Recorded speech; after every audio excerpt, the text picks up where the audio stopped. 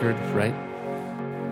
Spanx. That's why people wear Spanx. When you put on your Spanx to go to formal events, because formal events is where it matters. Yep. People are watching you. People are staring at your ass and your belly. Yeah, that's why I've Spanx for men. I wonder at what point do Spanx become not effective at hiding that shit. There is a point. Even I wonder if they like quality test the Spanx. Look at their website. The problem is this: they're already spanxing. They're giving these guys spanxings, but these guys are buff guys. Look at this dude; his chiseled fucking abs. What they need to do is do a rollover with before and after, and have like some guy with a beer gut that looks chiseled when you roll over it. Now we're talking. Man, those go high, but over the belly button. They have to. Wow. Because that's if you put it beneath there, you'll get the roll. Yeah. The thing I don't like is when you're wearing boxer briefs or whatever with a band and you bend over and it flips. Mm-hmm. That's when you know you're gonna have to work on something. Buy some new boxers. Well, not even that. It's just like you need to buy the Spanx. They go higher. Ride high. You know. Ride high. Or those do look comfortable. Do they? Well, you were just saying how like they kind of like make you feel like you're taut, you know, make you feel fancy. They make you feel fancy, like it's a serious deal, you know. They come in black and white. I wouldn't get the white though. You don't get when you're squeezing so much in such a little space. You don't want white anything. I mean, you just sweat so much. That's what I don't understand. Why white undergarments? Undergarments get the most abuse from sweaty crevices. You know what I mean? So why have white boxers or underwear? It's like a standard. Dang. Oh, maybe it's because you can bleach them really easily. That makes perfect sense. I don't know. I was thinking way back, getting a lot of interesting colors. You have to dye them. Yeah, and dyeing takes processes, and white or like natural unbleached was probably cheapest. So if anything, it should be brown, but you don't want that either because then it just looks like you're wearing dirty underwear. It's like on Deadpool when he's talking like you should have worn your brown pants. You know, it's effective. You wear your brown pants when you know some shit's gonna go down. Literally. But I have 2 white shirts that I bought not very long ago. They've already got pit stains and other shit.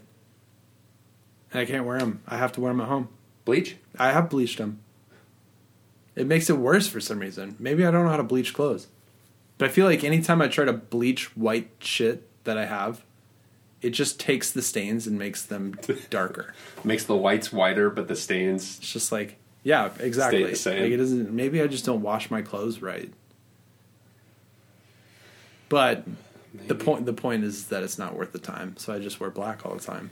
It's easy. It's easy. Pit stains are there, but you can't see them. Yeah. You could get one of these cool zoned performance, not the V-neck. We talked about the V-necks last week. There's some ergonomics in that Spanx shirt. I like how that guy's kind of got a sassy hip sway. He's got some attitude. I love rollover images. This one is a bummer because there's no rollover. There it is. Hello. He's got whoa. There's like big lats. He's got like a gap going on. Do you see that tiny little... Where, down here? Yeah. It's like... Between his little buns. That does not look like a normal ass. Somebody photoshopped it a little too high. They should have just left it. Yeah, well, if they leave it, you're not going to believe the Spanx can perform their magic. Right? The Spanx will give you give you a distinguished gap. See, like this guy's got no leg muscles, big gap.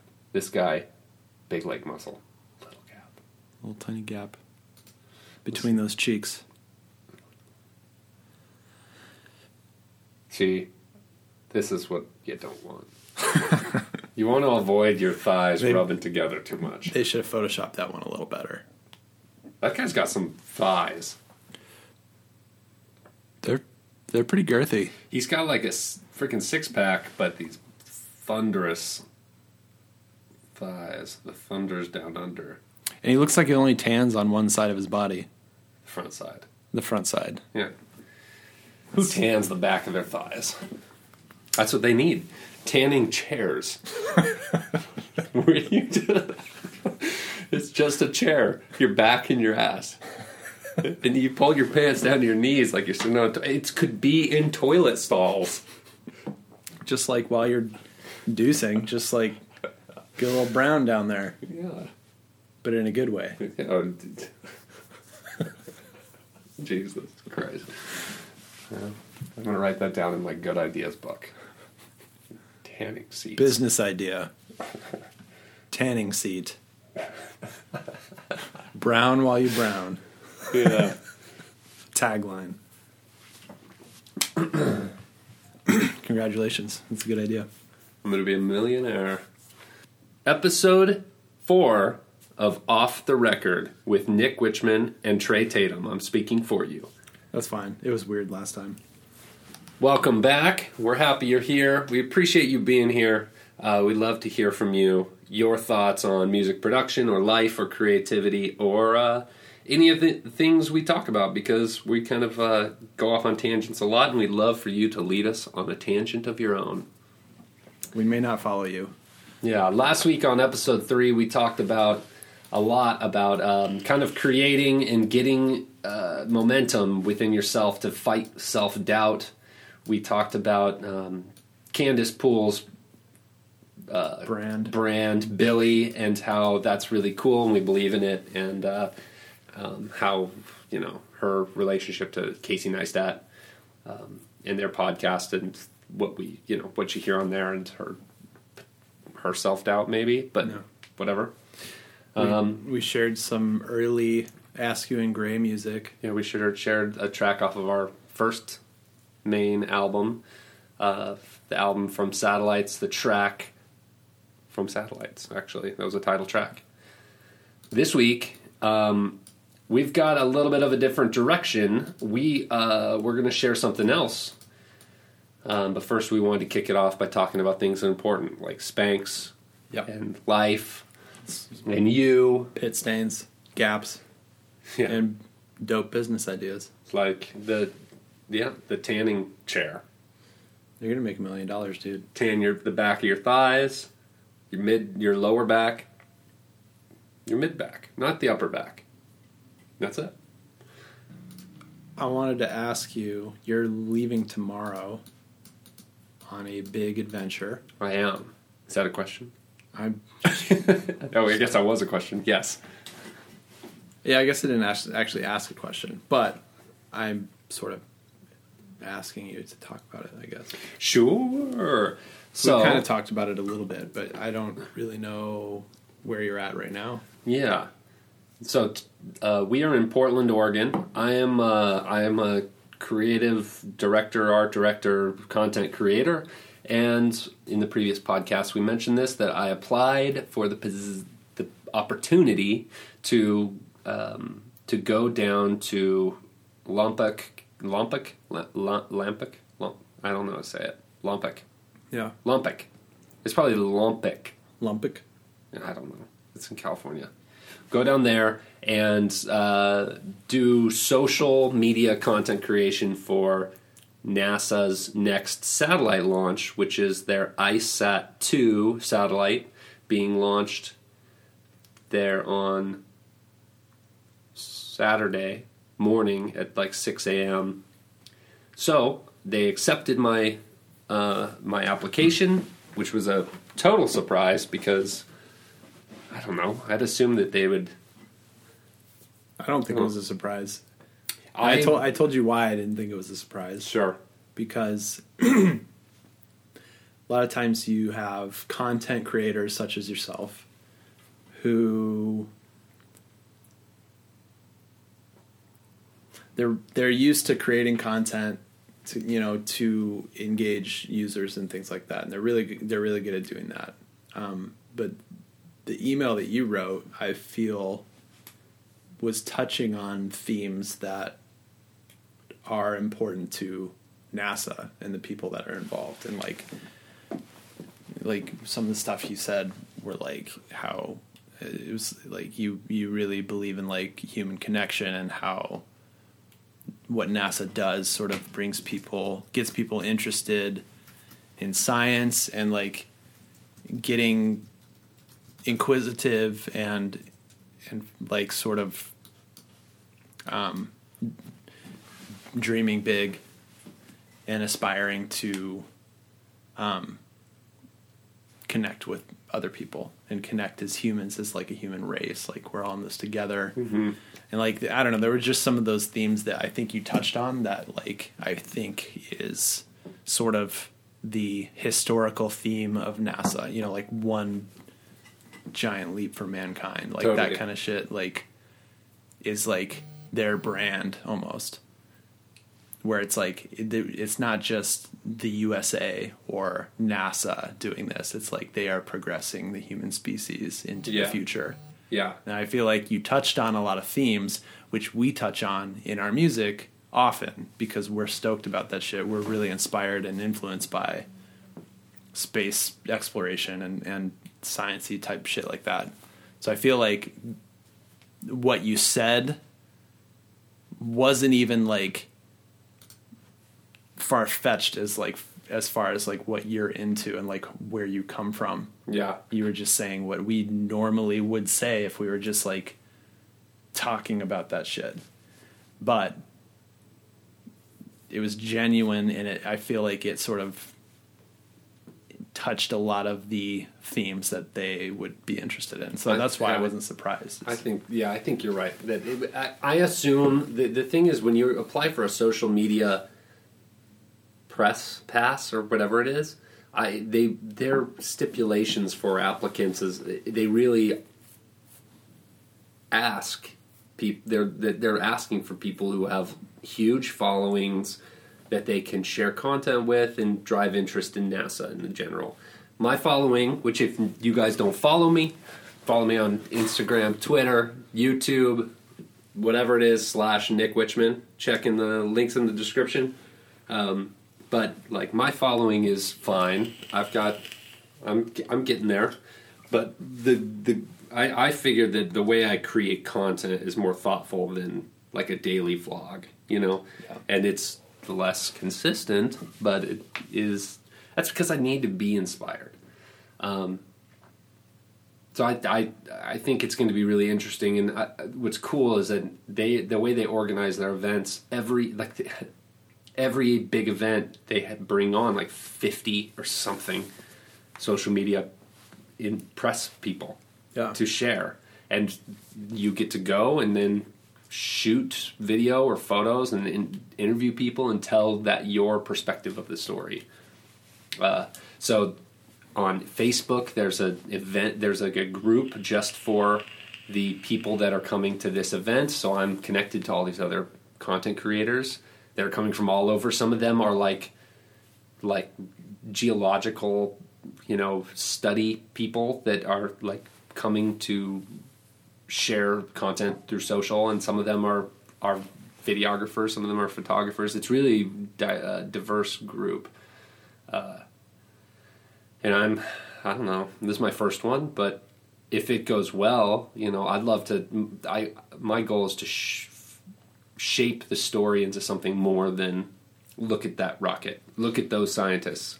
Or like a vlog, it's like now I'm at this launch pad. Now I'm in this room. Now there's this guy. Now I'm over here. Oh shit! Yeah, look what's happening. Look, I ran into some other dude. I don't know, but I'm excited. I mean, I will be. I'm excited. I feel like that is an important perspective. You think about the kind of videos that you would watch on fucking the internet, whatever. YouTube or Reddit or whatever. A lot of the more interesting ones that are really engaging are ones where the creator not only is documenting what they are experiencing, but they're also making a connection to a bigger picture and to the viewer, even not even purposefully. You know what I mean? So obviously, like if it was like purposefully, it'd feel weird. But like when you watch a video and like there's like something there that's like sort of calling to this higher purpose, that's naturally engaging. And I feel like that's kind of the right way to approach it. It's like looking for, I don't know, not only just like documenting what's going on, but also like just putting it out there of like what it means to you and like what the impact of it is or whatever. I think that a lot of content creators, a lot of vloggers in particular, they get huge because they're always putting out content, but you've got to, anybody that's listening or whatever, or us, it doesn't matter, like you got to think about what their content actually is. Because nobody's really, I don't think almost anybody that's putting out daily content is doing simply daily content. Daily vlogging is kind of boring. Like, look, I'm over here eating a sandwich. Now I saw a bunny rabbit. Now I'm back at home. Yeah. That's not interesting. Yeah, it might not even be boring, but it's the fact that there's so much of it. It's like, why would I care about what's happening to you? Well, especially if they're doing stuff that's less interesting than my life. Yeah. Like, my life is busy enough for me that I've considered. I like my Instagram stories. I do daily Instagram stories. You can follow me on Instagram.com/Nick Wichman. Okay. But mine for a minute were like pretty exhaustive of my day. Yeah. In as much interesting ways as it could be. Not like, here's a fucking sandwich. Here's me in my car driving to the gas station. Yeah. But I just felt like it was like, I'm living my life, so doing daily shit like that isn't that interesting to me. I don't want to create. It's like, well, what if it's not interesting to people? Somebody might find it interesting because they want to get to where I'm at, and that's okay. But why the hell would I make something that I don't even find interesting? That's lame. It's like when we're making music, we don't make music that we think sucks just because somebody might like it. Like that's the sellout moment. Yeah. Like emotionally, selling out for money is different. You can make like for the right money, for the dick sucking money. If it's money, enough money for you to get on your knees and latch on, then you can. I'd write music for whatever they want, you know. Yeah. And really, in I don't know about you, Troy, but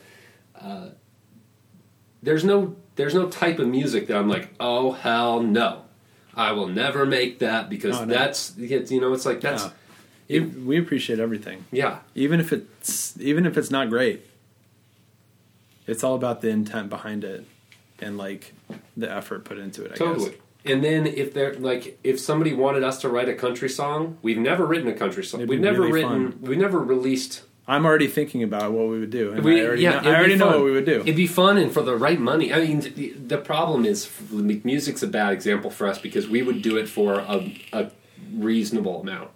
You want some weird song, whatever genre? Yeah, we'll do it. 5-10 grand, sure, we'll do it. Do it in a night, send it over, make adjustments, boom. Learn how to play the banjo on the spot. Yeah. I used to play the banjo. Well, there you go. I don't remember how. You'll remember. It's pretty easy. You'll remember quick. You tune banjos. We only have one night, dude. We only got $1,000. It's $10,000. $10,000 is due tomorrow. And it's due tomorrow. You better learn quick and remember banjo stuff. That's literally the ramping speed that our minds work through when we have jobs like that. It's like, well, we have one day. What are we going to do? Well, we could learn violin. Well, you have one day. You better learn it tonight. So you already know violin. Who do we know that has a violin? Yeah. Call him. That's really funny. I do have a violin, by the way. You do? Yeah. What happened to the one that I had? You had a violin? Remember? I got one. Are you sure you're not thinking of mine? No, I bought one at a store in Eugene. Yeah. And it didn't have a bow, and we had to get a bow. I do not remember that at all. And you played it at my apartment. That was mine. That's my violin. I had Lucy bring it from Colorado, from my my parents' house. That's interesting because I bought one and had it in my house, and then I don't know what happened to it. I don't remember that at all. But I believe you. Yeah, I bought a violin. Should have gotten a viola. We talked about this. Violas are dope. Alto clef. Represent. Yeah, don't fuck with that. You don't fuck with clefs? Anyways, so going to flying out tomorrow. I have to pack all my stuff like it's a lean. I'm taking my backpack with whatever I think is necessary, which will probably be simple setup stuff, batteries, mobile chargers, and then going to shoot all that. The part that I'm still trying to wrap my head around is the concept, and I'm like I have so many work projects that I'm like kind of freaking out, but I like what's the point? I think I might read through my original letter again. That's a good idea. And frame my storytelling based on the bigger idea that I have there. Because I think that's... Yeah. And, I mean, you're going to be there for several days before anything happens, right? We have events, we have stuff starting on Thursday morning. But there's going to be downtime where you can like kind of collect your thoughts and like kind of plan shit out. And I'm trying to also collaborate with some of the other people because there's no point to going to an event to capture moments if you can't share those moments.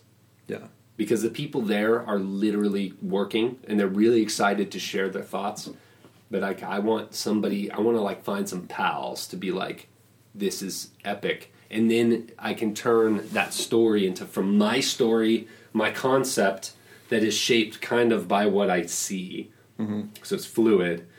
Gather the footage and photos from the engineers and the scientists and the space, and then talk with those people and help it develop into a thought, like a bigger thought. I think that actually is a good strategy, and I'll tell you why. One of your Instagram stories where you interviewed that dude that fixed your window. Oh my god, that's one of the best videos you've ever made. It's incredible, but it has nothing to do with literally just you asking that dude questions and him talking. Yeah, and like you almost didn't do any work, and it was one of the best things you've ever made. I almost didn't even film it. So just backstory: last year, Naomi, my now wife, was out of town working. And it was starting to snow, and I was trying to take the air conditioner out of our window, and I got like a 12,000 BTU air conditioner window one that weighs like 80 pounds. So I'm trying to take it out of our old house, the slide up and down windows with the weights that go inside. Of course, Lord knows, people for some reason cut the weights off because the track isn't working. And so this window had no weights. So if you try to lift it, it's all sticky, number one, and then you're trying to move stuff, then it'll drop down. Well, there I was, trying to get this window, this big old AC out of there by myself, trying to hold the thing up so the 80-pound AC wouldn't fall out the window. And then I put my elbow right through the window. So that I broke the window. The next day I called Don Calvin, my boy. I think that's his name, Don Calvin, here in Portland. He comes and starts fixing it, and this dude has this. He didn't say much, and then I literally was filming the window as it was broken. We kind of cleaned out the glass. I was filming the frame, and I leaned out to show him, and there was something that compelled me. I'm like, I should go film him. And this is at the point where I hadn't just started filming stuff, but I was like, it takes time to gain confidence. It was early on. You were just kind of filming whatever. Yeah. I was trying to figure out who I was to film, and then this moment happened. I went out and I asked the dude, hey, can I film you doing this?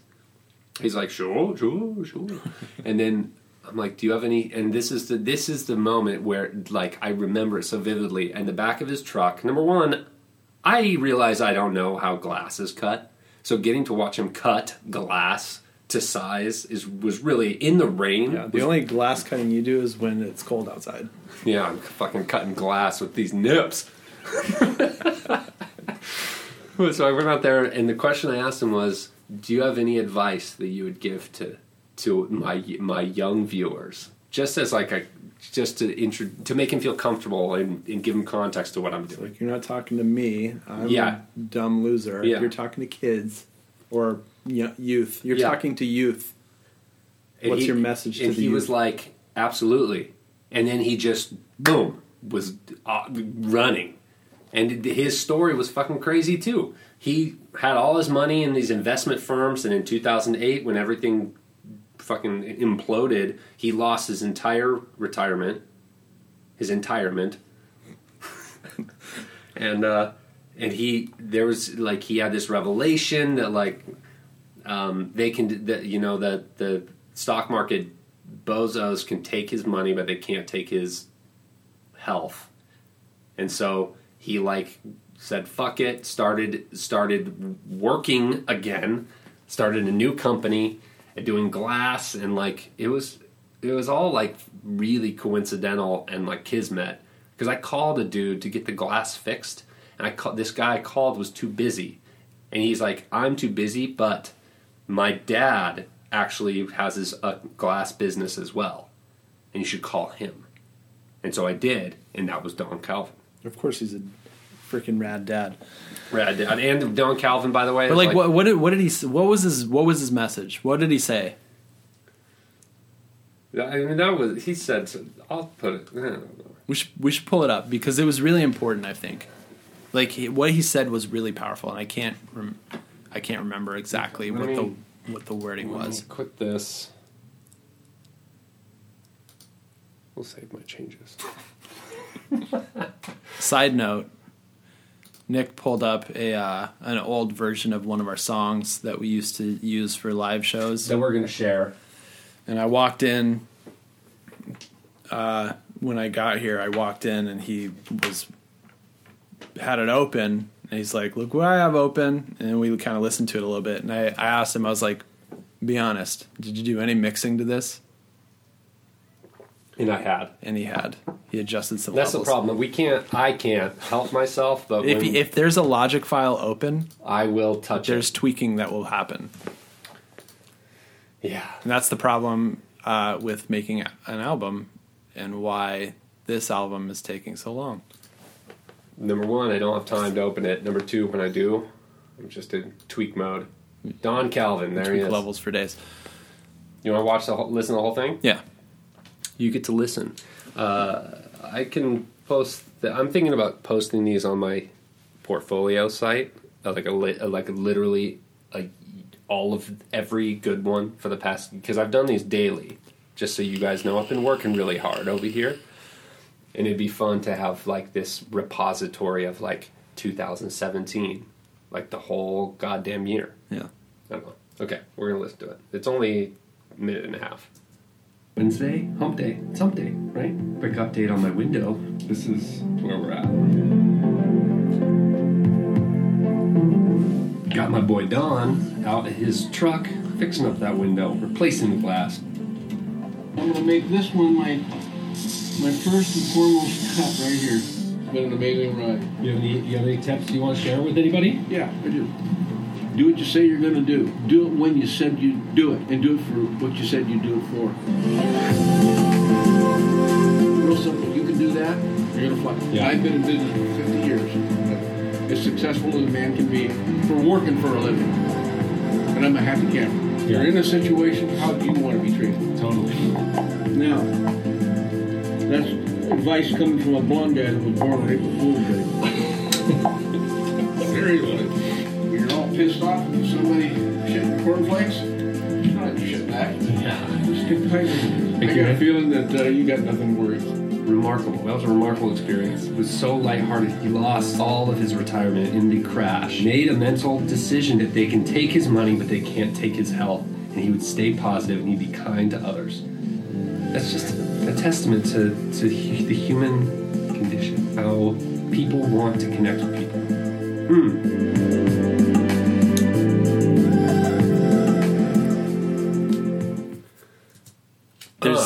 gold in his words, and you did not plan any of that. No. He just said it. Yeah. And that's why I feel like just going in there and just kind of going with the flow and like having an overall idea of what you want, but then just letting things happen is a good strategy, because that kind of shit happens. Like some of the stuff he said was like, what did he say? He said, do what you said you're going to do it when you're going to do it, and do it for what you said you'd do it for. Yeah. Which is basically be honest. Be an honest person. Especially in business. And work hard. Yeah. Which is like, that is fucking killer advice for anybody. For any human. It doesn't even matter if you're working or doing anything. It's like, that's how you be a good human. Yeah. There's that whole thing is really what inspires me the most. Like Don Calvin was one of the moments last year that like changed the way I look at the world. When you start filming, when you start filming daily shit, a lot of it is me, because that's what life is. That's okay. But when you have those moments where there's someone that is not just somebody else, it's like somebody else that gives you insight or inspires you in the way like he did, that like, I don't know, it gives you context or gives your life and this time you're spending every day doing all this shit, gives it purpose. And he's one of the people, that day was one of the days where I was like, okay, wasting hours. Because I didn't really, I've edited videos before I started this whole thing, but not that much. The whole idea of doing daily Instagram stories, which are not long, it's not vlogging,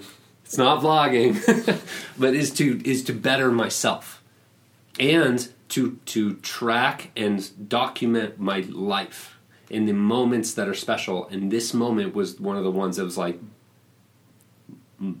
it made me feel like life, not my life is worth documenting. Because I don't know if Don Calvin's been on anybody else's videos. He may have been. But for me and our friends who have seen this video, that video struck a chord. Absolutely. Because that one dude who went through and is probably still going through hell because of the economy, his outlook like changed my perspective. His attitude about fucking, like, what did he say? He's like, someone can shit in your cornflakes, but you don't have to shit back. That is so fucking good, because it's like, you can't control what people do to you. You can control how you react. Yeah. And if you react in a way that's destructive, you're only hurting yourself. Well, and you're only contributing to the world. You're only contributing to the shit that's in the cornflakes. Yeah, you're only making more shitty cornflakes for everyone. Yeah. In the entire world. And, like, I don't know, me and you have talked about this, that like, we are... Fuck, dude, I forgot about something. But we are all one. We are all one species connected through the internet, connected through each other. And when you think that somebody's being an asshole and they're just an asshole, you have to really consider, like, their day probably has been a lot worse than yours. And if they've been an asshole for years, their life has probably been a lot worse than yours. And they're not trying to be an asshole. They're trying to find the reason and rationalize their shitty experience by evening the playing field, kind of. It's like they're dishing out what they've been dished. Yeah. And that's not fair. That's not fair for them. So when you react to somebody who's like just kind of a dickhole by being an asshole, you're actually just making it worse for them and for you. Yeah. Like, they need love. You're reinforcing their perspective. And their experience. How shitty is that if you have a really unfortunate life, and then everyone's also an asshole to you because you're kind of an asshole? It's like, that's just fucking adding, I don't know.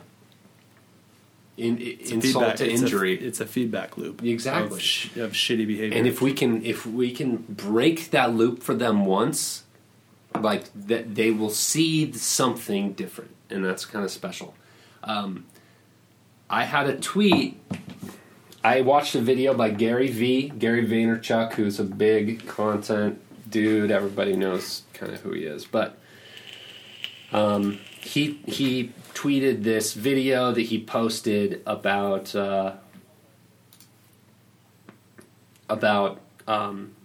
humanity and the evolution of humanity and the internet. And I tweeted back at him. Man, I totally agree that the connectivity of the internet and social networks is truly a step in human evolution. We're building connections and circuits between each human and unifying an entire species as one large voice. You know who liked that? Gary Vee did. Oh, shit. He likes a lot, though. Dude, that's funny. Because, I'm sure you've heard in the news that Elon Musk was on Joe Rogan's podcast. And he smoked weed, and he ruins everybody. There's already... Have you seen there's already big old paintings, like... What is that called? A painting? A mural? Mural. Big murals of him smoking weed on Joe Rogan. Mural, Elon Musk. I want to see this. Here it is. Look at it. It's become a pop culture icon now. That face, dude. That face. But I don't care about that. That's a whole political thing right now, and I don't fucking care about it because it's a non-issue for me. But I did listen to maybe 80% of the podcast so far, and they talked about what you just said about the internet and like connectivity and all that stuff. He was saying that like it was kind of an awkward podcast because I think he's a little bit autistic, right? I would be confident that he might be on the spectrum. He's incredibly brilliant and super very focused on what he talks about. Can't hold a conversation to save his life. So it was a bit awkward to listen to, but I can understand that because his brain operates on a different level. And Joe, it felt like he was just like totally fanboying out the whole time, and like, I believe that, which is fine. I would too, because it's like dope to like talk to somebody who's so influential and stuff like that. But it was kind of an awkward podcast to listen to. There was like the conversation was kind of like staggery. I don't know. It was just like it wasn't fluid. It was really uncomfortable sometimes. Then that he's also the weed stuff. He's smoking It's a blunt. It's a blunt, not a spliff, not a joint. It is like a fatty, and he looks like he's... Think about being the head of a company. You know, like a lot of companies like, oh, you can't do this. We'll test for... Tesla very well might test for... They can't. They can't, though, if it's recreationally legal. Yeah. But they're not in California. Tesla's not? I think he lives there, but I think their headquarters is in a different state. I don't know. It doesn't matter. But him smoking that, I bet you he does not have the opportunity to smoke a blunt and then be on a talk show. And if he does, his conversational mind is probably even more awkwardly focused. I haven't even gotten to that part yet. Oh, really? That didn't even happen yet. It's awkward before that. I can only imagine how weird it gets after that.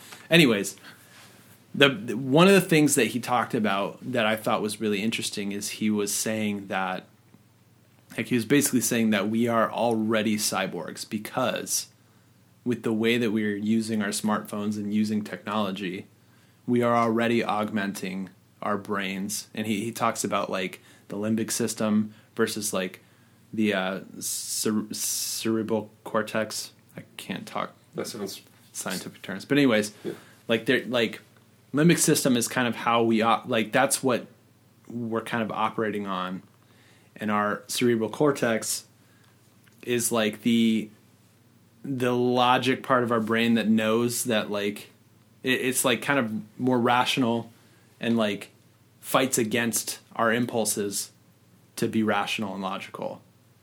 And some people like him are extremely logical and rational and not so much like controlled by their, emotions and things like that. Yeah.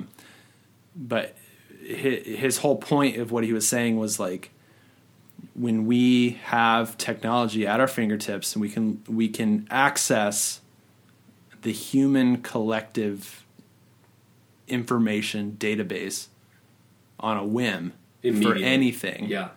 You are now part of a different organism. You are part of this larger system, circuitry, where you're not just using what's in your brain. You are accessing information that's stored outside of your brain that is there. You go out, you get it. So it's almost like you're expanding outside of yourself. Yeah, you have a wider file structure to process information and learn information and regurgitate information that the human collective has already recorded and kind of processed. It's like what's great about Wikipedia is it's not one person writing it and everybody looks at it. It's a collective of people correcting each other. Yeah, correcting each other. That's what's crazy. So you're going to. I mean, back in the day when we were in school, like I remember when Wikipedia was not allowed. Yeah, they're just like, you can't do that because it's not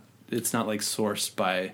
Yeah, and then it's like now it's like that is literally where the information is now. And encyclopedias are having a hard time selling because who the hell wants to buy a half ton of books to cover? You have a volume of paper that was put together by a small group of really smart people, or maybe medium as opposed to a chaotic mess of information that people are like a huge group of really smart people are constantly modifying and changing to be correct. It's crazy. It's like that's like one is clearly better than the other. I mean, the Wikipedia is literally like your immune system. Yeah. If something is wrong, people find it and get rid of it. Then other than that, they keep they're like your body as a system is building new cells. Like it is working to keep growing, to keep living. And then when something's wrong, they send out the crew to rid your body of that wrong thing. Yeah. And then that fucking asshole gets banned because they're spreading misinformation. Exactly. But you just described a fucking immune system analogy that's not even really an analogy. That's literally what that is. And what's crazy is we can tap into that system, that ecosystem of information at any time to learn about the world. Yeah. That is not that is not confined within our bodies. Like we are literally now integrating with technology in a way that makes us way more advanced than if we didn't have it. I went to a wedding this weekend out at Horning's Hideout in just west of Portland. Did it make you horning? I was so horny. Well, while I was there was this moment, and this is how you know that you're connected to a system that you rely on that is beyond yourself. We were out there, somebody said something, I'm like, I don't know if that's true, let me look it up. Pull out my phone, no service out at Horning's Hideout. You're like... And it was crippling. Like, not answering some dumb question that I clearly didn't know the answer to, that's not the issue. It's I am now aware that I'm disconnected from the hive. Yeah, and you didn't get to be the immune response to the misinformation. Exactly. So there was like an infection happening where you're like, I don't know if that's right, but you didn't have the means to self-correct and maybe it was less like somebody said something I didn't believe was right, but somebody asked something that I wanted to be the one that had the information. Gotcha. That's different. I don't quite remember. But either way, being connected to to the server, the human server, which is the internet, is like, we rely on it so much. We, like, if you go somewhere and you don't have service and you see a bunch of Instagram chicks that are trying, or dudes that are trying to, raising their phones and they are trying to connect, they're literally suffering because they're not connected to the mothership. Yeah. Of everyone. Whether or not it's good or bad, that doesn't really matter. But that happens when people are like, I don't have any service. Do you have any service? That's people literally suffering because they're not getting the experience connected to the hive that they expected. Yeah, and I think that the hysteria around like social media ruining culture and all this stuff, I think that is a different problem. It's not about the connectivity. It's not about the technology. It's about the it's about the way that our culture monetizes the technology and the information, which is weird and destructive. So like, there's a lot of people that have come out in the past year or two about like Facebook and all this stuff and how it's like the addictive tendencies of people on Facebook getting, you know, like it's designed to addict you and to take over your life. Mm-hmm. Right? But why? It's because they want to serve you ads and they want to generate revenue by serving you ads. Because every minute you're on there makes them money. The technology itself is not the problem. The motive behind the technology is the problem. And so, like, the post that you were talking about, what was his name? Gary Vaynerchuk. So, like, his whole point in that post was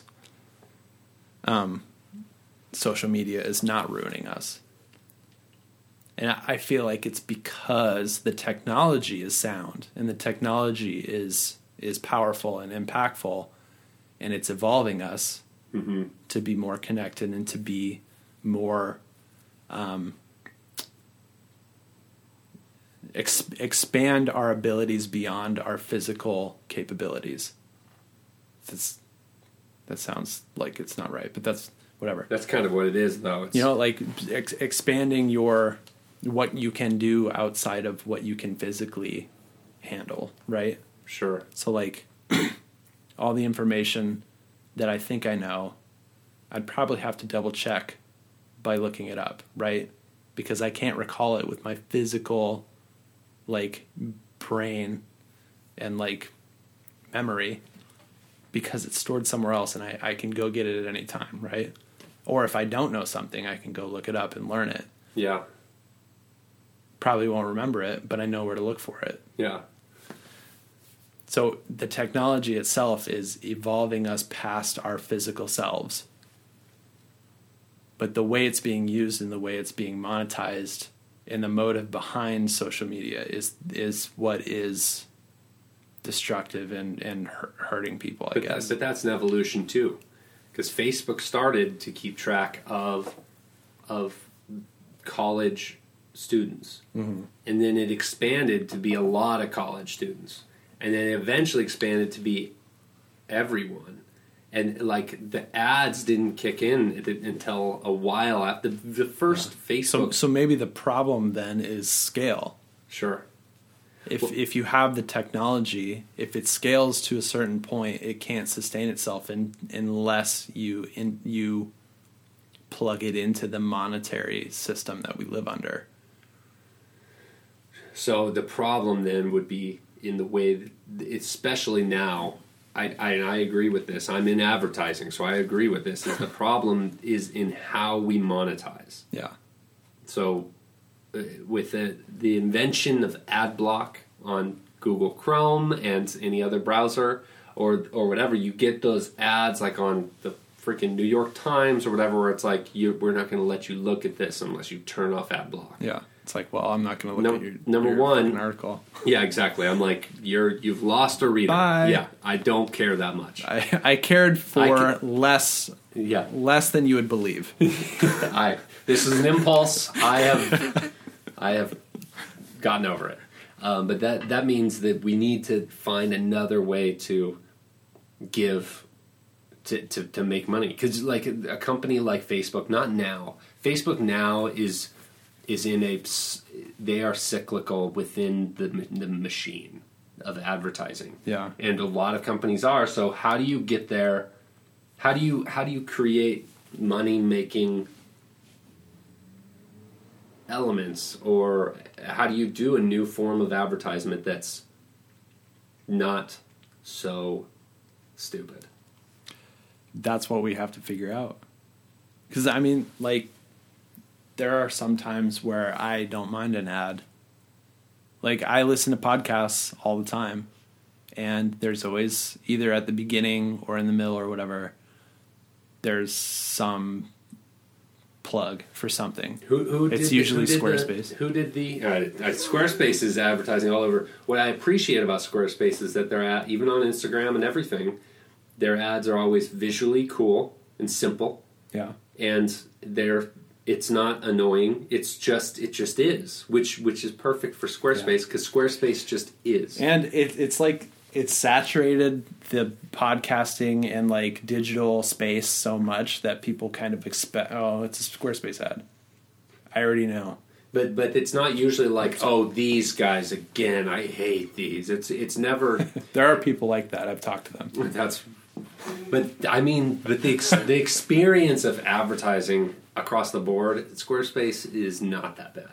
Well, I think that Gary Vee in particular, his method of advertising is usually through organic, real content creation. Like, he started with his family owns a wine shop, and how do they get customers? It's a higher end wine shop. So what he did is he started a YouTube channel where he talked about wine. Okay? And that's all he did. He wasn't trying to sneak into your feed. He's trying to really give valuable information. It's not an advertisement at that point. It is truly it's content. It's valuable content for people looking for it.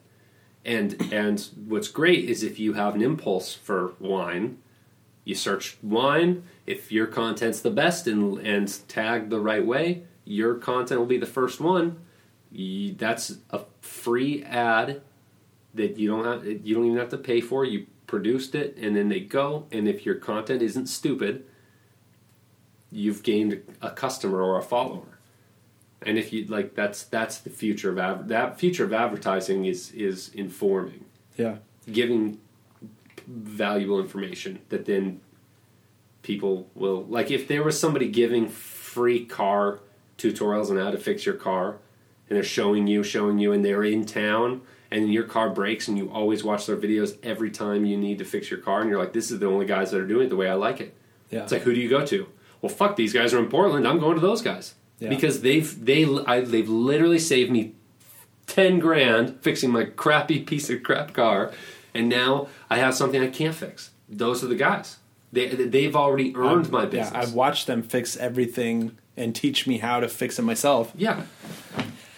Yeah, man. I mean, it's like the ads online right now that are messing up everyone's feeds are the ones like, cool, check out this watch. It's free.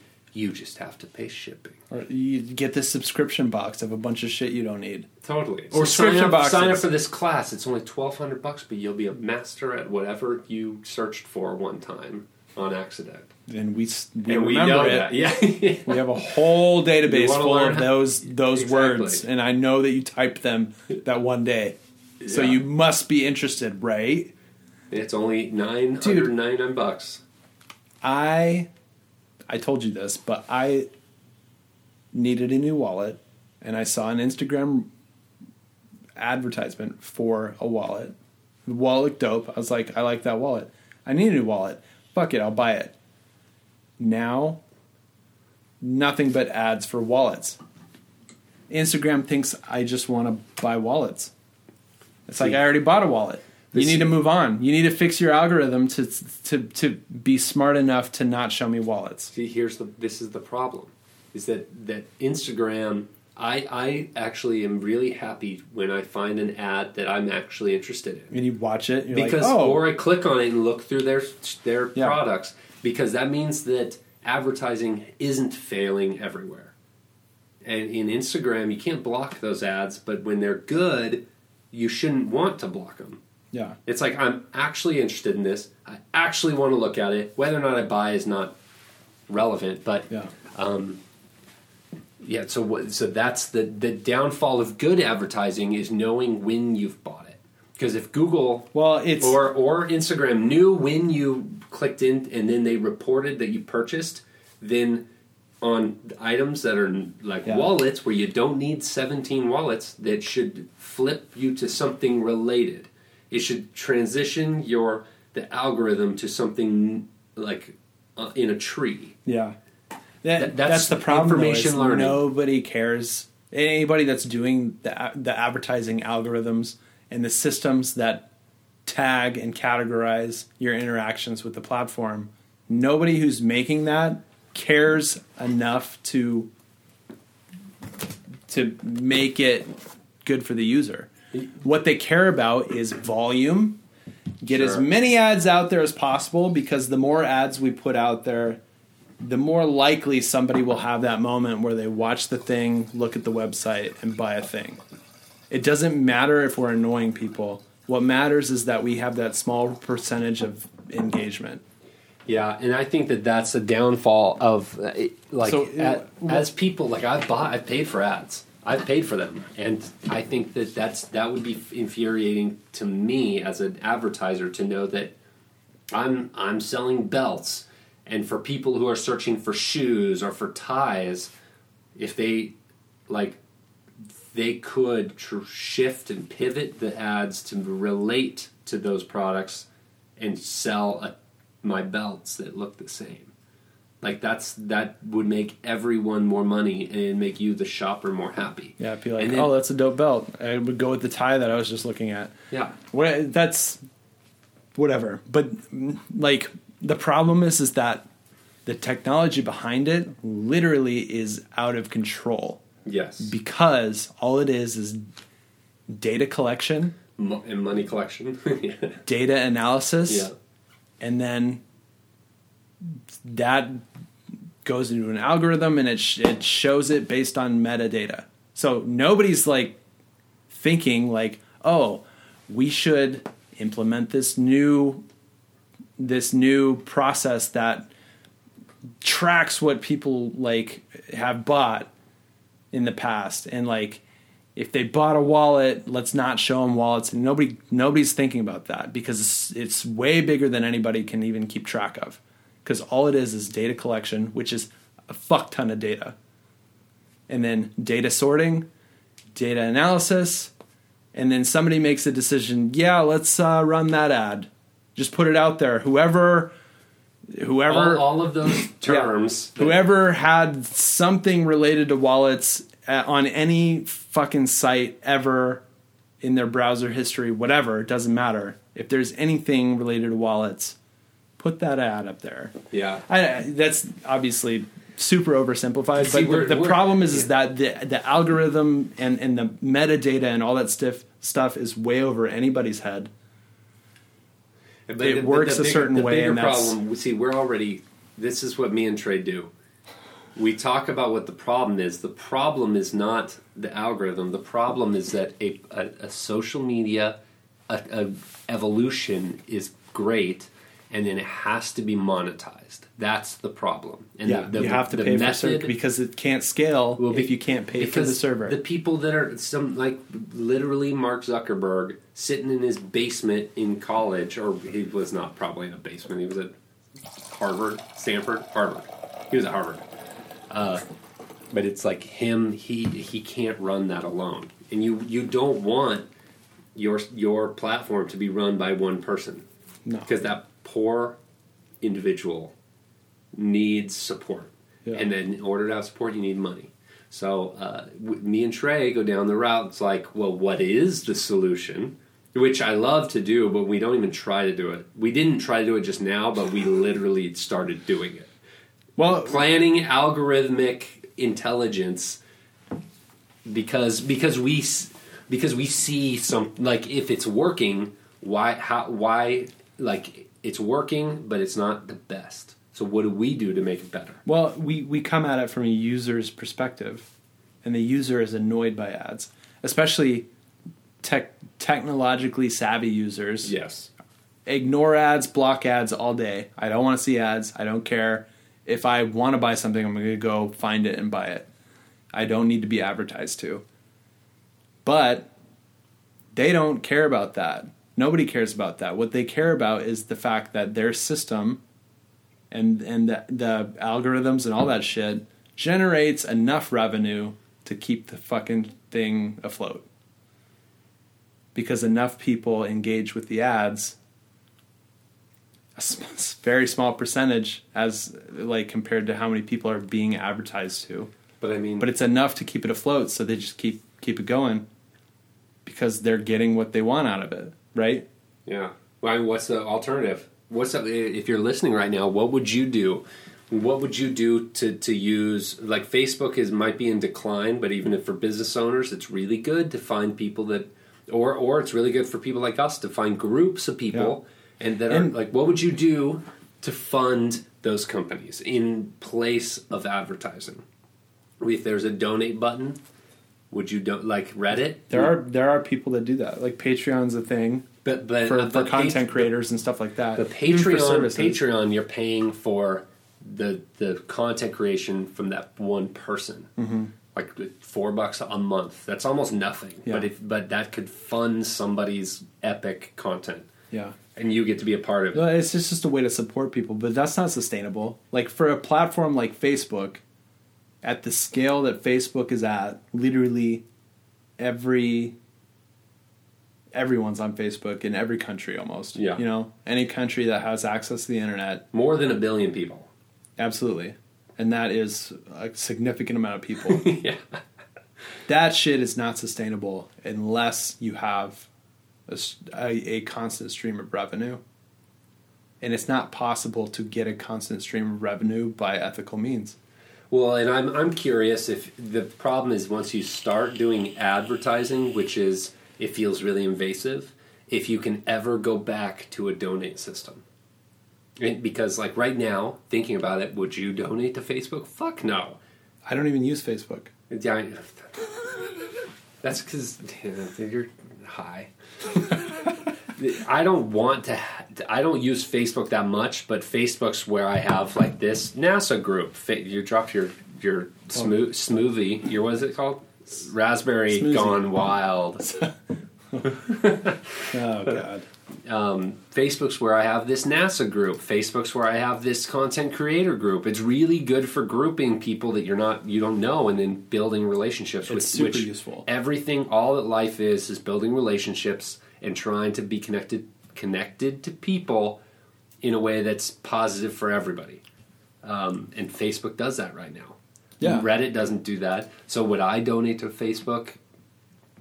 Like, would you sign up for Facebook if it was $1 a month? Or $1 a year? No. I mean, and maybe like Facebook now is a pit of despair. Yeah. So maybe that's not the right iteration of Facebook to use. But I don't know. If it was a social media platform that I actually got value from, I would consider paying for it. Just like I pay for like Netflix, right? I get value out of Netflix. So I pay for it.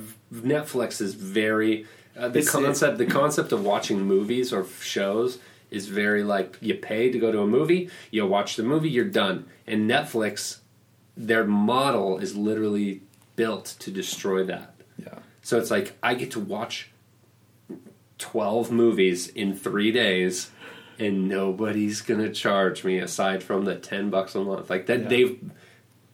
They've broken the concept of that payment structure, and that's what's so successful about them.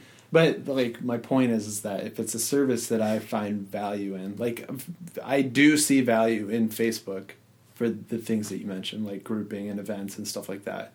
Super valuable. But personally, I don't get any value out of it because I don't post status updates. I don't really respond to event invites. Like sure. the group thing is valuable to me if I utilize that. I never really got into that.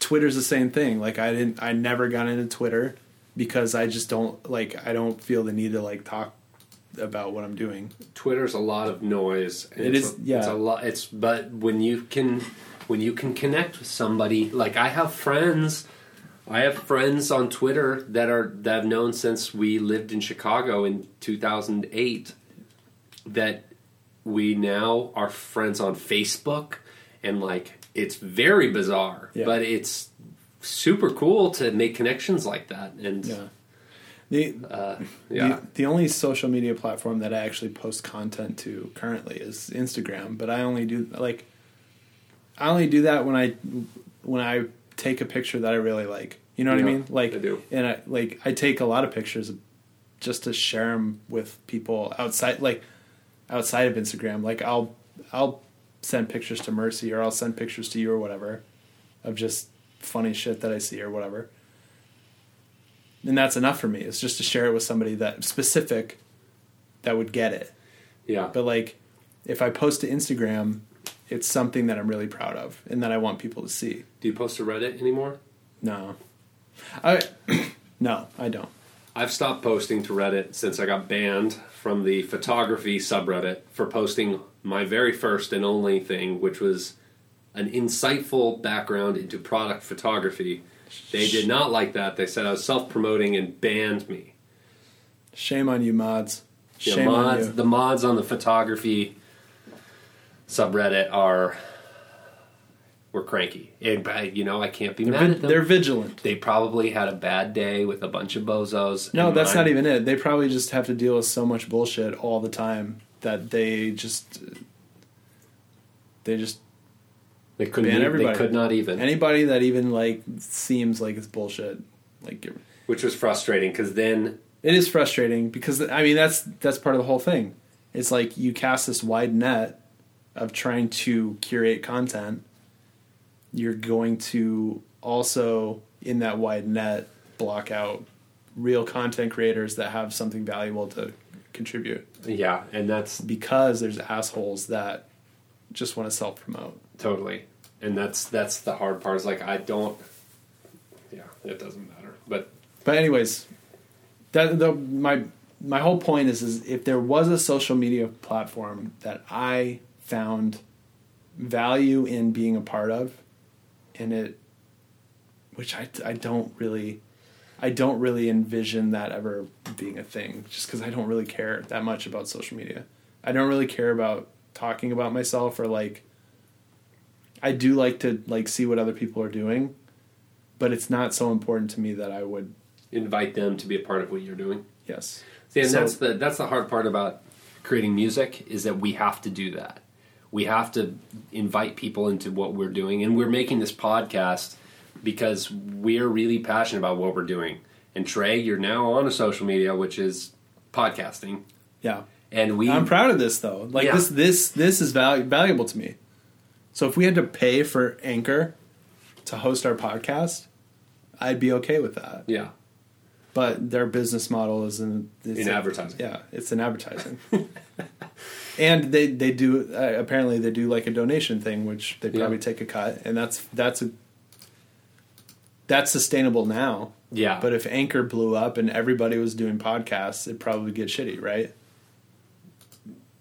Maybe. I don't know. So I feel like there's a Goldilocks zone for online platforms where it's you reach a certain size and then it starts to get shitty. Yeah, when it's a scale. Because you can't sustain the platform without having to monetize it. That's interesting. Yeah. And that's we're seeing the fallout of social media platforms in their final form. They're way too big to sustain. In their final form. I think social media is going to evolve as well. Totally, I agree. But you get so big that it becomes gross, and then people stop using it because it's gross. And I feel like that's what we're seeing with a lot of the big social media platforms. Yeah. Even Instagram, like MySpace got too big, and then it became so mainstream that it was failing itself. Yeah. And then Facebook took over, and now they're getting so big they're failing themselves. Well, I feel like Facebook took what MySpace did, but they found out how to monetize it to make it scale larger. And now we have the Facebook we have now, which is kind of a shit show. But you know what I mean? Like, MySpace died out because there were alternatives that were better. But that has to be because they couldn't monetarily sustain the platform. Because they didn't have, like, what were they doing? It was a free service. I think they had ads. They must have had ads. I can't remember, but it wasn't quite the scale that Facebook and YouTube and everything. They had a lot of people, and freaking Tom, whatever his name is, he made some pretty pennies off. For sure, sold that. But I feel like it didn't shift enough to sustain the platform to keep going. I believe when it was still hot, the last time I realized it was still the old MySpace before they revamped everything in 2010 or 11. Before that, it was still in tables. Yeah. The whole site is built in tables. It was terrible. It was crazy. It was awesome, but it was terrible. You could hack your site, your page to look however you wanted if you wanted, put in the effort. Yeah. Woof, dude. Too much. Anyways, the connection is what's valuable. The connection is what's valuable. And that's why, going back to what we were saying before, that's why social media is not ruined. We're just seeing the consequences of scale. Of scale. The consequences of scale. Because too much connection is expensive. Yeah. But, I don't know. Wikipedia... They have a donate. They have those sad banner ads. Every year they have a sad banner ad with a dude asking for money, and they're still going. But I mean, that is the alternative to not monetizing. But they also asking for donations. But Wikipedia also is a service. Facebook's not offering me anything but people. Wikipedia is offering me people's minds. Yeah. The people that matter. Yeah. And it's curated. I know. I feel like if Reddit much more valuable. If Reddit started a TV series or something where it's we took everything fantastic and now it's only the best. Based on the years of analytics. And now this is what you can pay $5 a month for. Boom. Reddit could start their own broadcast network. That is the content, the style of content, and all driven by the intelligence that they found. That's what I might pay for. That would be a service. Right now, I'm doing the work on Reddit. Yeah. So I'm not going to pay for that. Yeah. I'm the one upvoting, downvoting. That's me driving their quality of content. Yeah, yeah, and that's the conundrum of Reddit.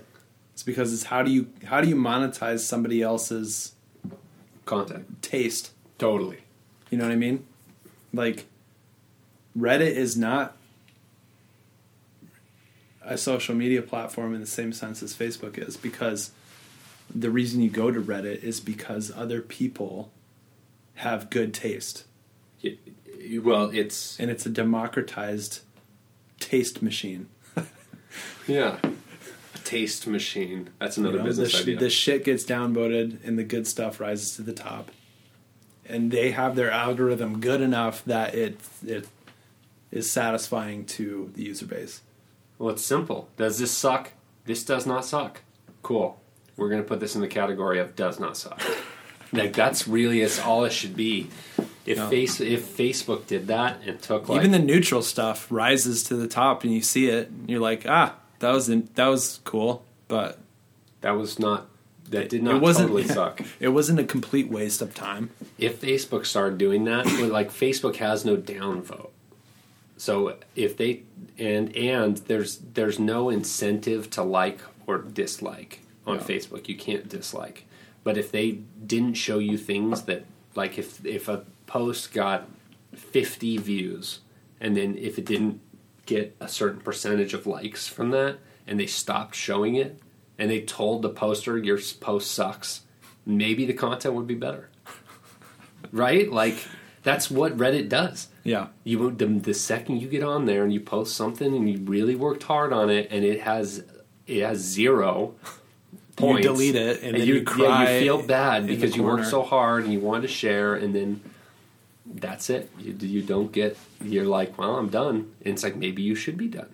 Yeah. I mean, like really, like maybe I shouldn't post on there because I'm not posting for their taste. Yeah. I'm posting for what I would want to see, or I don't know. There's me floating. I like that.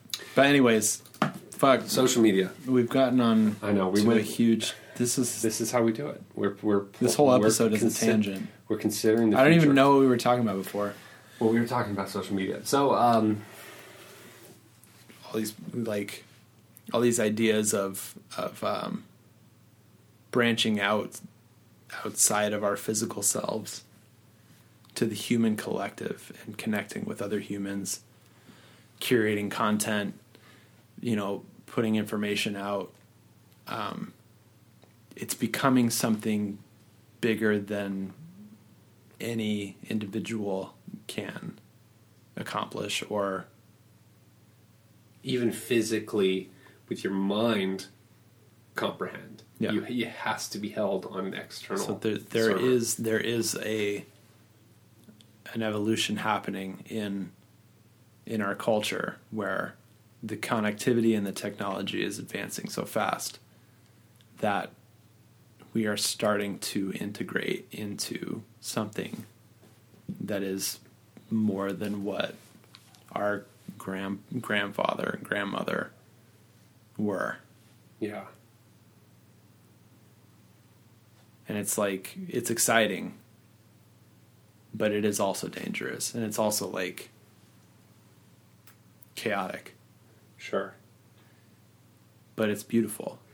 But think about the moment when humans began, or whatever our predecessors began to learn and develop language. That is dangerous. Some motherfuckers just wouldn't shut the fuck up. It's dangerous because once you introduce language, you introduce the ability to lie. And the ability to hurt others. It was probably verbal violence. Verbal violence rather than physical violence. Yeah. That's an evolution. Everything evolves. You can't evolve. Every advancement has good qualities and bad qualities, because as humans, we exhibit both. We do good with our advancements and we do bad with our advancements. Because we're not advancing the good of humanity. We're advancing humanity as a whole. Yeah. And we are just a pinball machine of good, bad, and ugly. And if you can't be surprised when your evolutionary advancements or technological advancements don't reflect that entire. And I'd say that there's more good than bad or ugly. In your what? In general, there's more good than bad or ugly. But bad and ugly stands out more. So because nobody's celebrating the good. People don't celebrate good because good is what you want for normal. You set normal as good, and then so that means that when you see good stuff, that is what I think my experience should be in life. But then when you see bad or ugly, you're like, this is not what my experience should be, so you complain. And that leaves good to be not upvoted. It just kind of is. But bad or ugly is exploding into. That's why the news is so fucked up. Is because today all these people went to work, they worked their lives. All these people, one group, let's say, they love their jobs, they love their families, they love their commute, they bike or they walk, whatever the hell. and they went home, they went to bed, they had a little smile on their face, and they dreamt about puppies and kittens and fucking lollipops. Nobody cares because that's what you want. That's the news wants to turn all of the stuff that gets views. Yeah. The flashing, I mean, we're going into a whole nother tangent, but which we don't need to go all the way into, but the flashing police lights, the psychological trauma that happens when you see those on the screens, like that's all the news is the bad and the ugly. Because that's how you get people's attention, and that's how you make money. I mean, through what? Advertising. Through advertisements. Fuck. It's all everything's the same. And you don't even get to comment on the broadcast television news. Yeah. I don't know if anybody wants to, but... Well, but yeah, I don't know. We're evolved to focus on the negative because it keeps us safe. But we can rise above that, I feel like. And I feel like the technological advances that we're experiencing and the stuff that's happening in the world, I feel like it's overall a good thing. And it's overall progressing us forward. And I feel like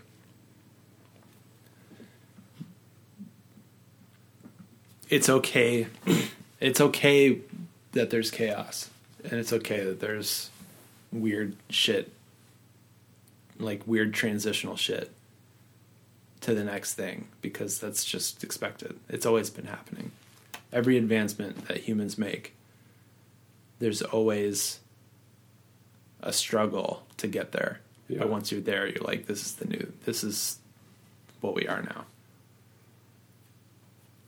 Growing pains. Not to discount the terrible shit in the world.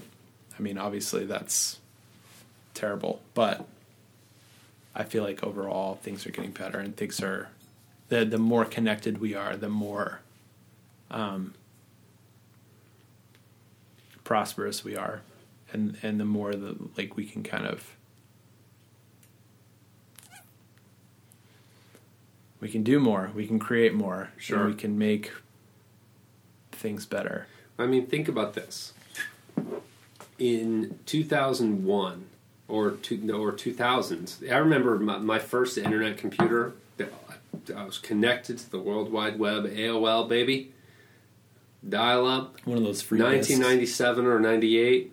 And even then, the internet was... Back then, the internet was the destination. AOL, the provider, gave you the destination. What do you want to see? Oh, keywords. Well, here's our categories of things. Yeah. You know? But nowadays, if you want to learn how to ride a unicycle, if you want to learn how to draw an owl, if you want to learn how to code a website or edit a video, you can go online and learn that for yourself. All you need is determination and focus to do it yourself. If you don't get it done, that's not on somebody else, it's on you. You are empowered to do whatever the hell you want because it's there, empowering you, us as a community, as a species to grow. All the information's there, you know. Yeah. That is positive. And you can't do that by reading the encyclopedia. You cannot learn how to I don't know. I haven't looked at an encyclopedia since I was like in 6th grade. I haven't seen one since junior high school, probably. Yeah. I don't think anybody has encyclopedias anymore aside from schools. And schools, I feel like probably have to, they feel obligated to. They have a lot of dust on them, probably. They should just put a computer in their place and just look it up here. Look it up. Stop wasting their libraries are big, though. Libraries have a lot of books. There's a fucking flash drive. Yeah. Plug it in and read some shit. It would probably cost less to get a flash drive for every student at a university than to update that all's on the flash drive is a link to Wikipedia. And give one to every student every year, every semester. It'd be cheaper to do that than to buy encyclopedias every time they come out. Yeah.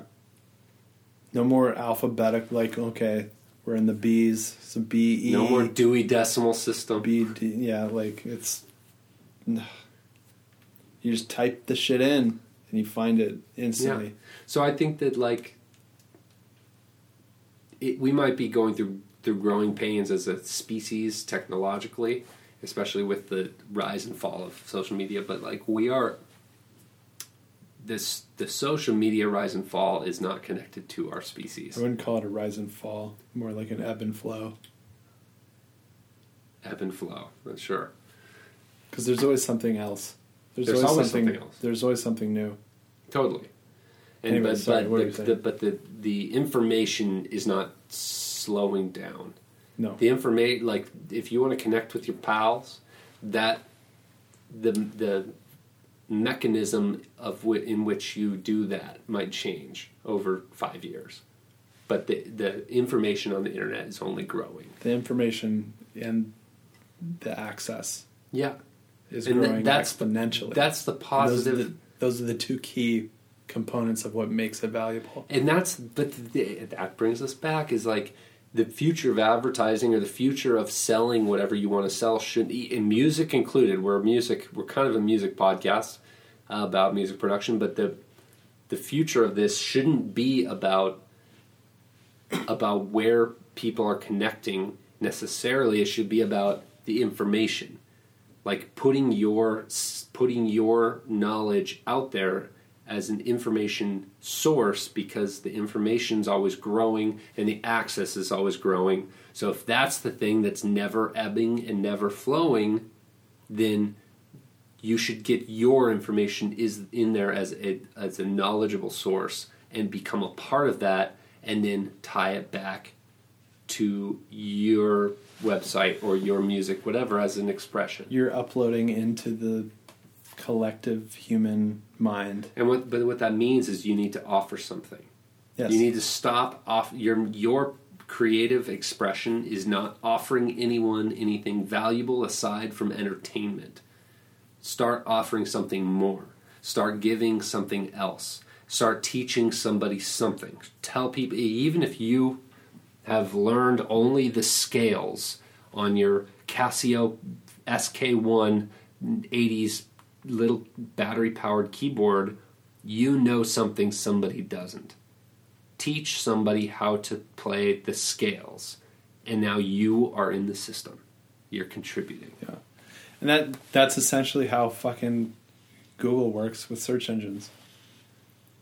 Their algorithm figures out based on what you type in, what's the most relevant.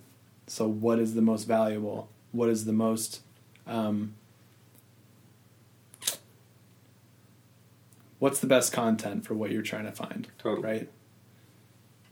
And so I feel like, working where I work, it's like... Trey works at Squarespace, by the way. I work at Squarespace. There's so many people trying to make a website to sell something. Exactly. Or to promote themselves. And it's like every day you talk to people who are like, well, why am I not getting traffic? Why am I not on the first page of Google search results? And it's like, because what you're offering isn't valuable to anybody. Yeah.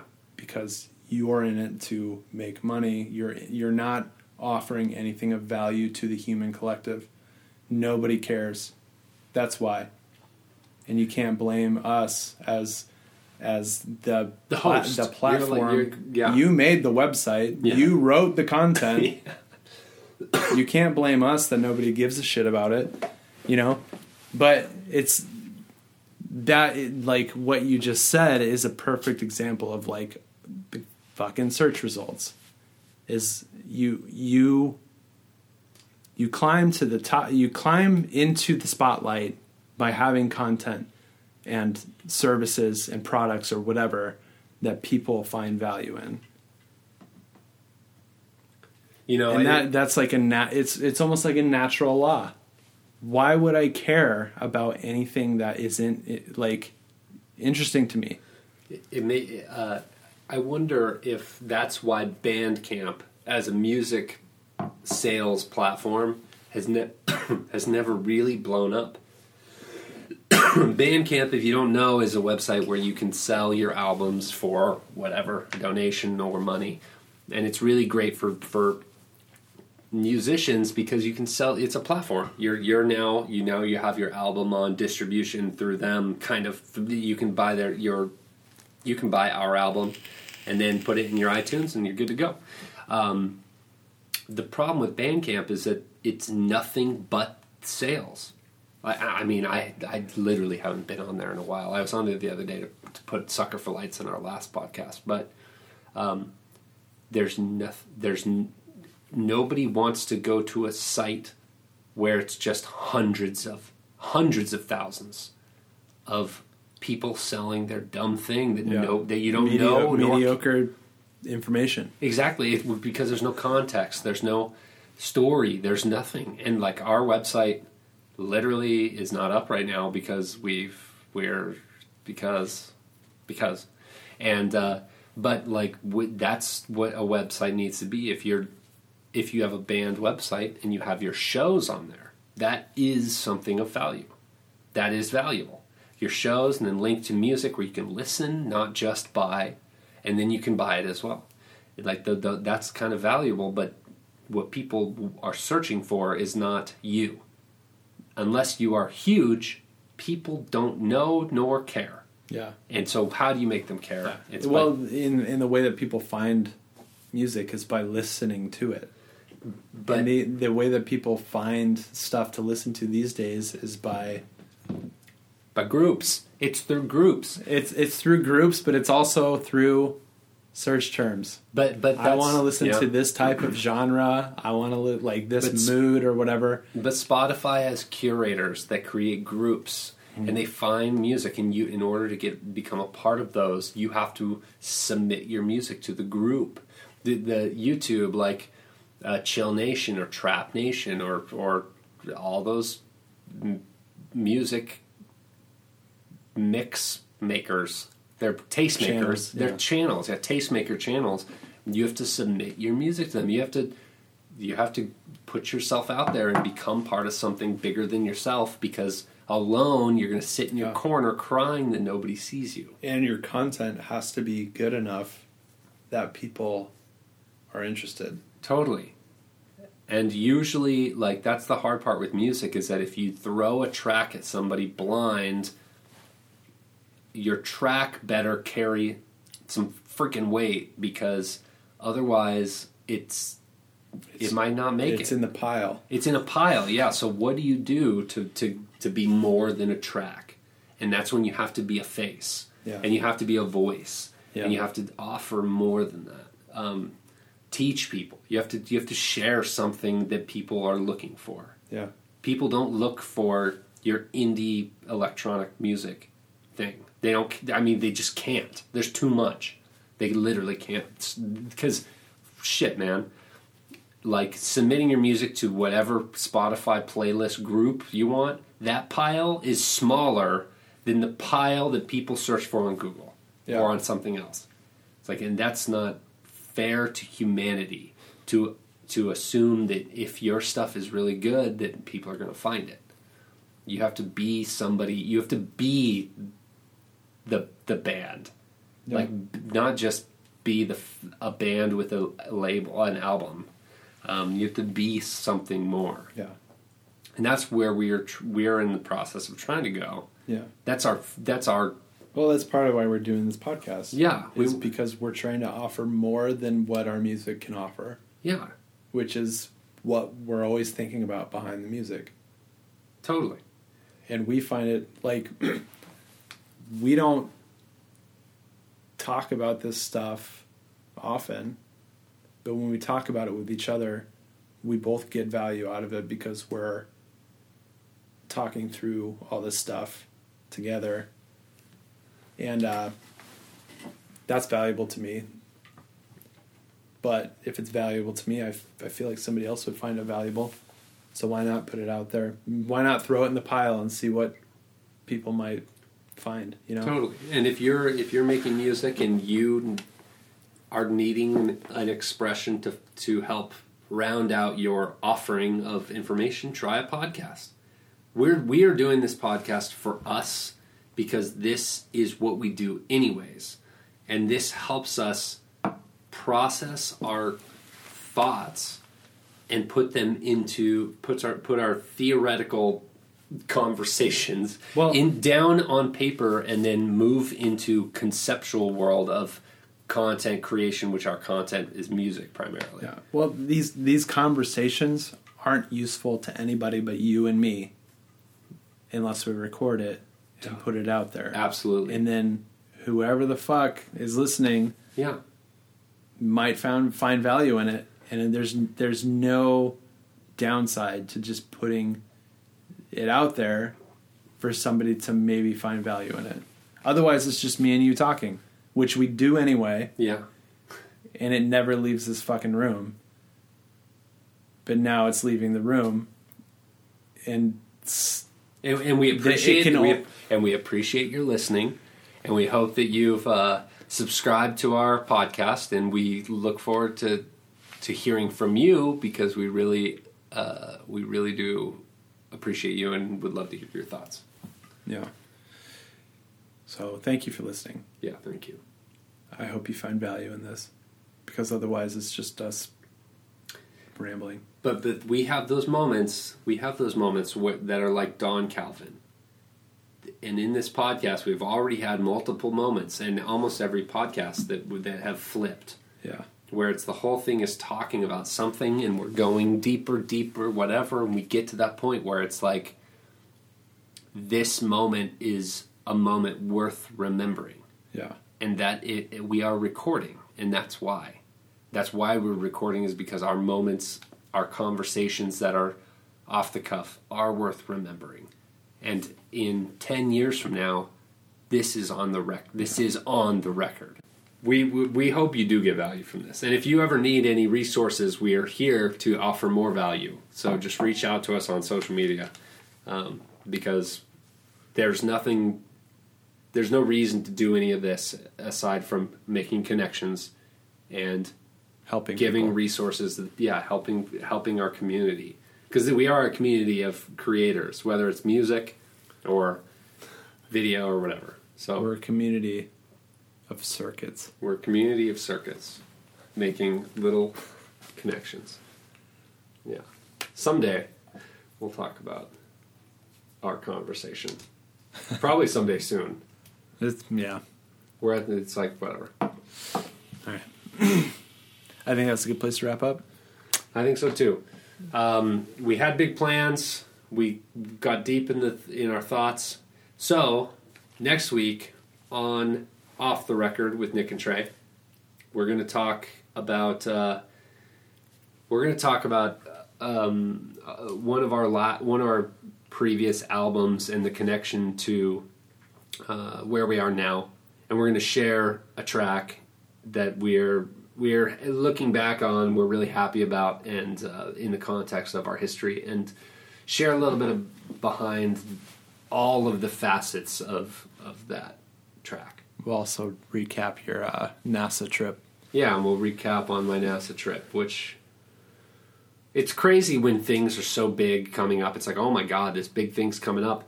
And then you worry about it in a big way in your mind. But then when you think about it logically, it's like literally, like sometimes it's like 24 hours from now, this will not even be a thing. Yeah. You know? Like this NASA trip, I'm leaving tomorrow it'll be Wednesday. We post this on Friday, but I'm leaving Wednesday and I'm coming back on Sunday. So that's like a long Wednesday, Thursday, Friday, Saturday, Sunday. It's like 5 days out of town. Yeah. It's kind of crazy. But and then next week I'll be back and it will be over and we'll be able to talk about it. Yeah. I'll be out of town on Wednesday, on Thursday, on Friday, on Saturday, and on Sunday I'll be out of town. Then I'll come back. Time is relative. Time is relative, man. Life is relative. Yeah. Bye. Yeah, so thank you for listening. My name is Nick Witchman. I'm Trey Tatum. That is Trey Tatum. Thank you for listening. This is Off the Record with Nick and Trey. We'll see you next week. Bye. Bye.